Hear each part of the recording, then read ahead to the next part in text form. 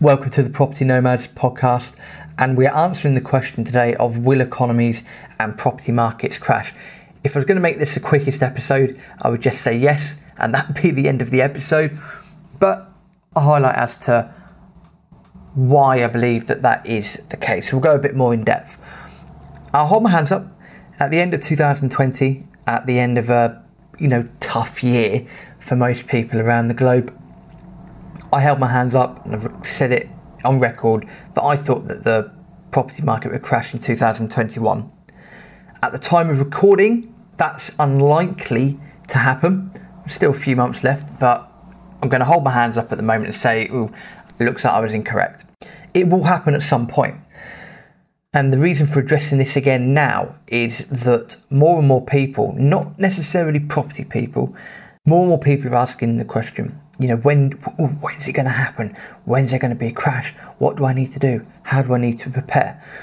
These are topics that we've covered on the podcast previously, yet it feels prudent to be able to go through it again, to be able to help get ducks in the line where you can.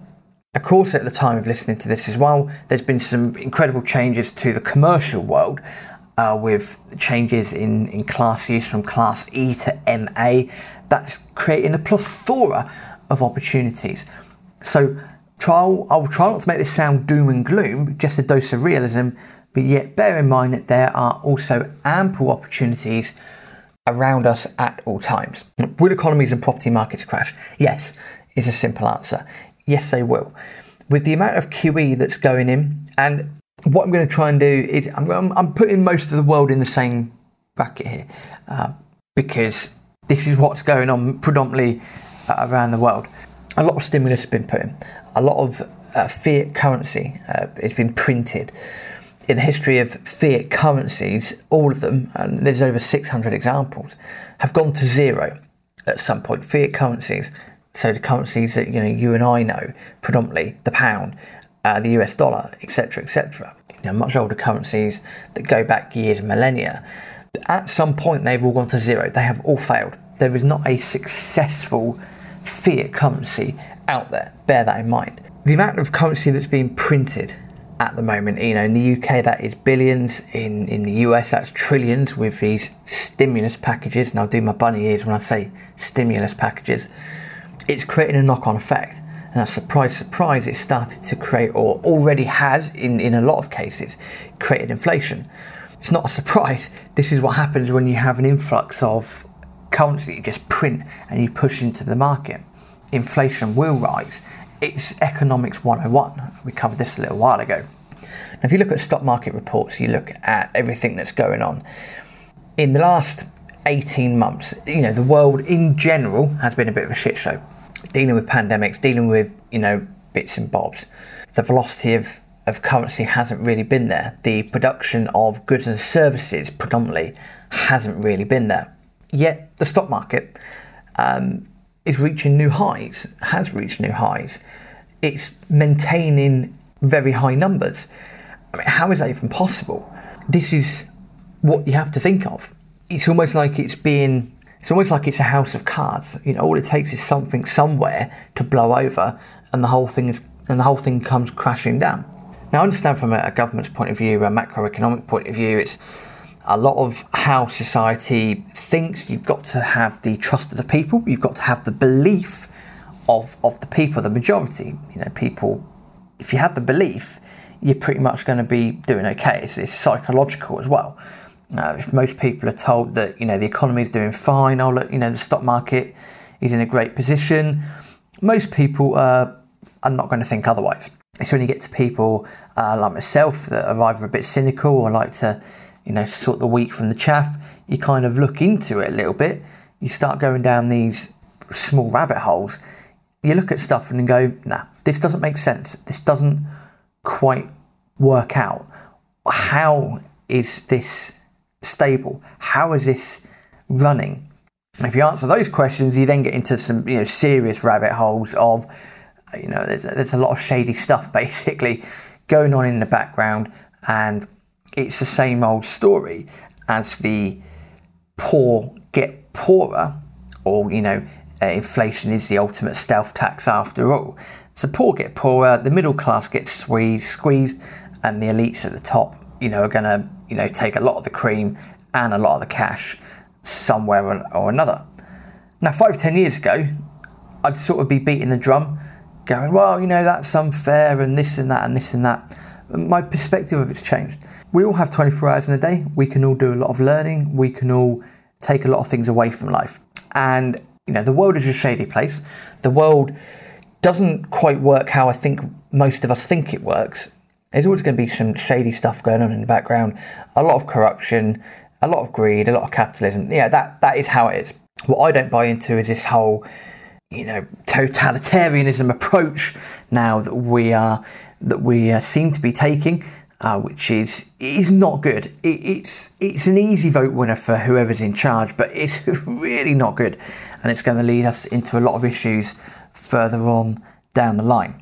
Anyway, before I start ranting, probably do that in a different episode.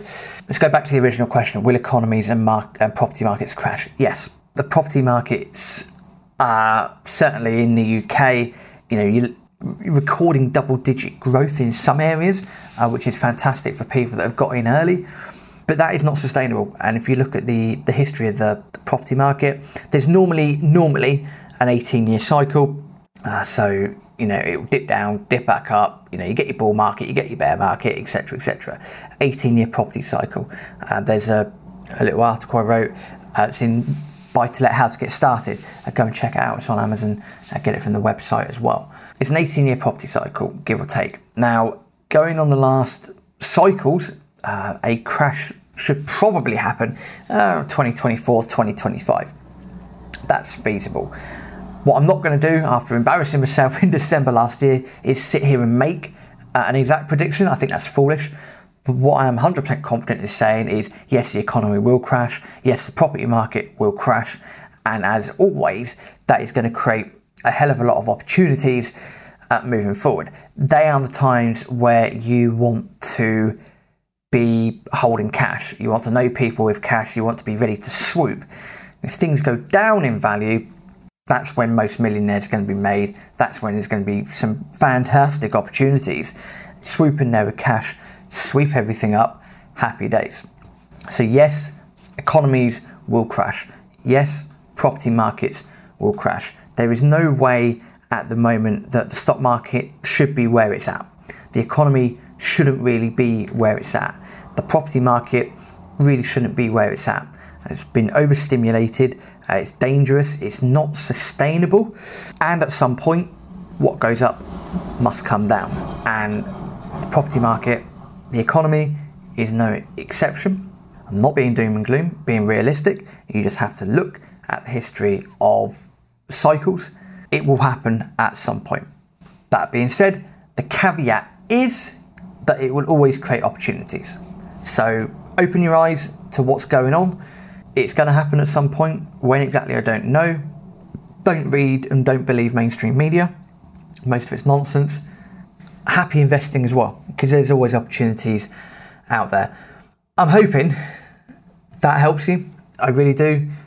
Please don't come away from this doom and gloom, and that's not the purpose of this. There will always be opportunities. You have 24 hours in a day, like most people do, like everyone does.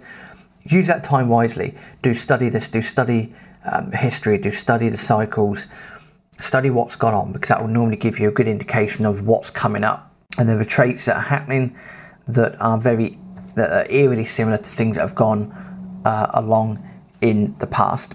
What ultimately brings it down, that's always going to be something different. Sometimes it's something unforeseen, but it will happen at some point. All of that being said, I do enjoy the travel segments that are starting on Thursday. We are going to be combining property and travel on the podcast. So the introductory episode is on Thursday. Stick around for that, because we're going to take you on an epic journey as we relive some awesome travelling that we done, and ultimately the travelling that got us into property in the first place. Until then, follow us on YouTube, like us on YouTube. Do share the podcast with as many people as you can. We aim to provide as much practical information as possible. Also, leaving a review on iTunes would be highly welcomed. We do enjoy reading them. Thank you very much for your continued support, and Until next time, auf Wiedersehen.